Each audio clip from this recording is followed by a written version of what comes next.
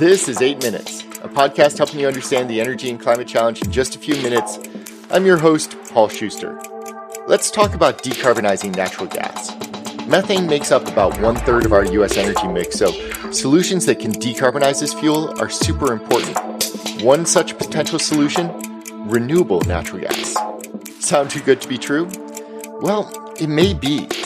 Today, I'm going to unpack what renewable natural gas is, how it's made, what it's used for, and then we'll spend some time talking about whether this is truly a decarbonization magic bullet for the natural gas industry, or a solution that may need some further work to refine. 8 minutes. It's how long it takes the sun's race to hit Earth, or the amount of time the sun shone yesterday. Okay, not really, but these winter months are just dark, long, and brutal. Let's get it on.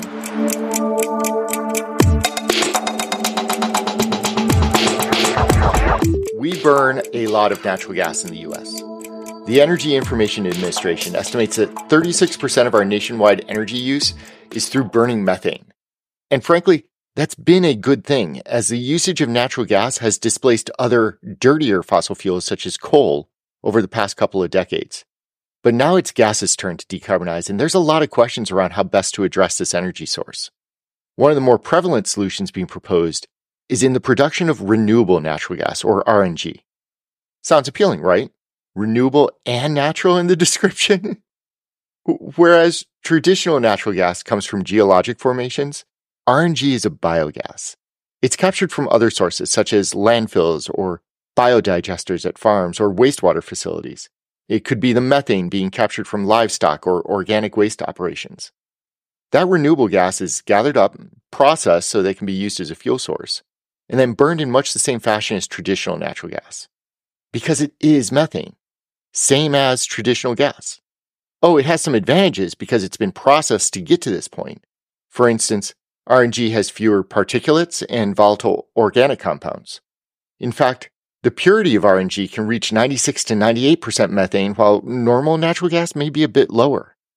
But it's still methane, which is important for our existing infrastructure, as companies that are already burning natural gas can now burn RNG with relatively little adjustment to their processes or systems. End users can claim decarbonization goals while not having to overly disrupt their existing operations. But if RNG is just methane in a different package, what makes it a viable decarbonization solution?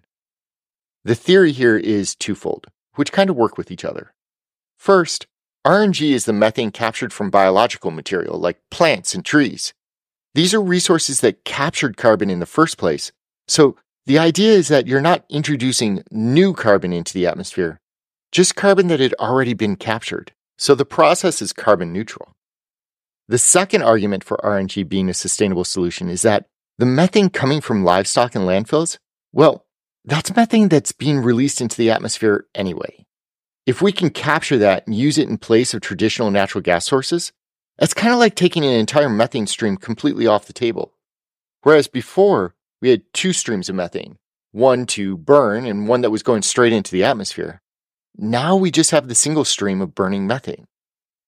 But this is why it gets tricky and why the evolving considerations for RNG are so complex. Let's take that last point about using captured biogas, processing it, and using it as an alternative fuel source for traditional natural gas. From a very valid perspective, we're capturing methane, which is a far more potent greenhouse gas than carbon dioxide is. And we're displacing a traditional natural gas source, so this is a more climate-friendly solution. But it's not zero carbon. We can't just look at the narrow focus of just the methane capture and claim success. The entirety of the carbon cycle here needs to be considered, because the RNG that we're burning still emits carbon dioxide into the air. Want to do some math with me? Think of the original scenario where a herd of cows emit methane into the air, and a farm purchases natural gas from their utility to burn in their water heaters. The cows may emit 1 part methane, and the water heaters may emit 2 parts CO2. Now, the farm installs a capture system for that methane, processes it up to RNG standards, and burns that instead of the gas from the utility. The methane that the cows were emitting is now gone, but the farm's still dropping 2 parts of CO2 into the air. It's just now coming from the biogas. Now, that doesn't mean that capturing the methane and reusing it is a bad idea. We're still removing the potent methane, and that's good. It's just that we have to be honest about the full impact. Or consider the first argument for the renewable nature of biogas, in that biogas from organic material was captured via photosynthesis in the first place. And what we're really discussing is kind of a circularity of capture, burn, and capture again. Looked at in a vacuum, that circularity suggests that certain biogas can be considered carbon neutral. But, well, the carbon that's been captured by the plants in the first place could have taken place years or if not decades ago. The burning of the biogas today puts that carbon out immediately. There's a time component that needs to be considered here, and if you're familiar with the concept of the time value of money, then think of this as the time value of carbon. Carbon captured today is more valuable than carbon captured in the future. The last concern? RNG is expensive. It's about 50% more expensive than traditional natural gas, and there are fewer than 200 RNG projects operating in the US, which means that even if you want to pay for that type of premium for RNG, it may be really tough to get your hands on the biogas in the first place. And it's these concerns on whether RNG is truly a clean, renewable energy resource that has divided the industry. On the one hand, capturing free methane is a good thing for the environment, but RNG doesn't truly meet the standards for full decarbonization, which is why certain states and other entities are starting to pull back from strategies that relied upon RNG as a net zero resource.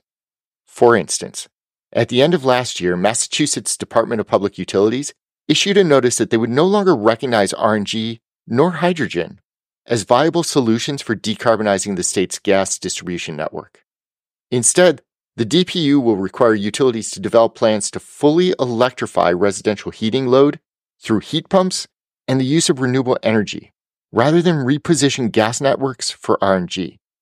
Other states, such as New York and California, are considering similar restrictions. And this debate has ramifications at the federal level as well. If we're to get the price of RNG down, we would need to invest billions and billions of dollars into new RNG projects in order to scale up the technology and infrastructure. But if RNG isn't going to fully bring us to the end goal of a net zero economy, well, is that type of investment really worth it? Or should we take the path of Massachusetts and simply invest behind full electrification in the first place? But then, what do you do about the methane in agriculture that wouldn't then have had an end market anymore? RNG is a tricky subject, but it's a topic that needs to be looked at across the entirety of the carbon life cycle and not easily dismissed as clean energy. I'm Paul Schuster, and this has been your 8 Minutes.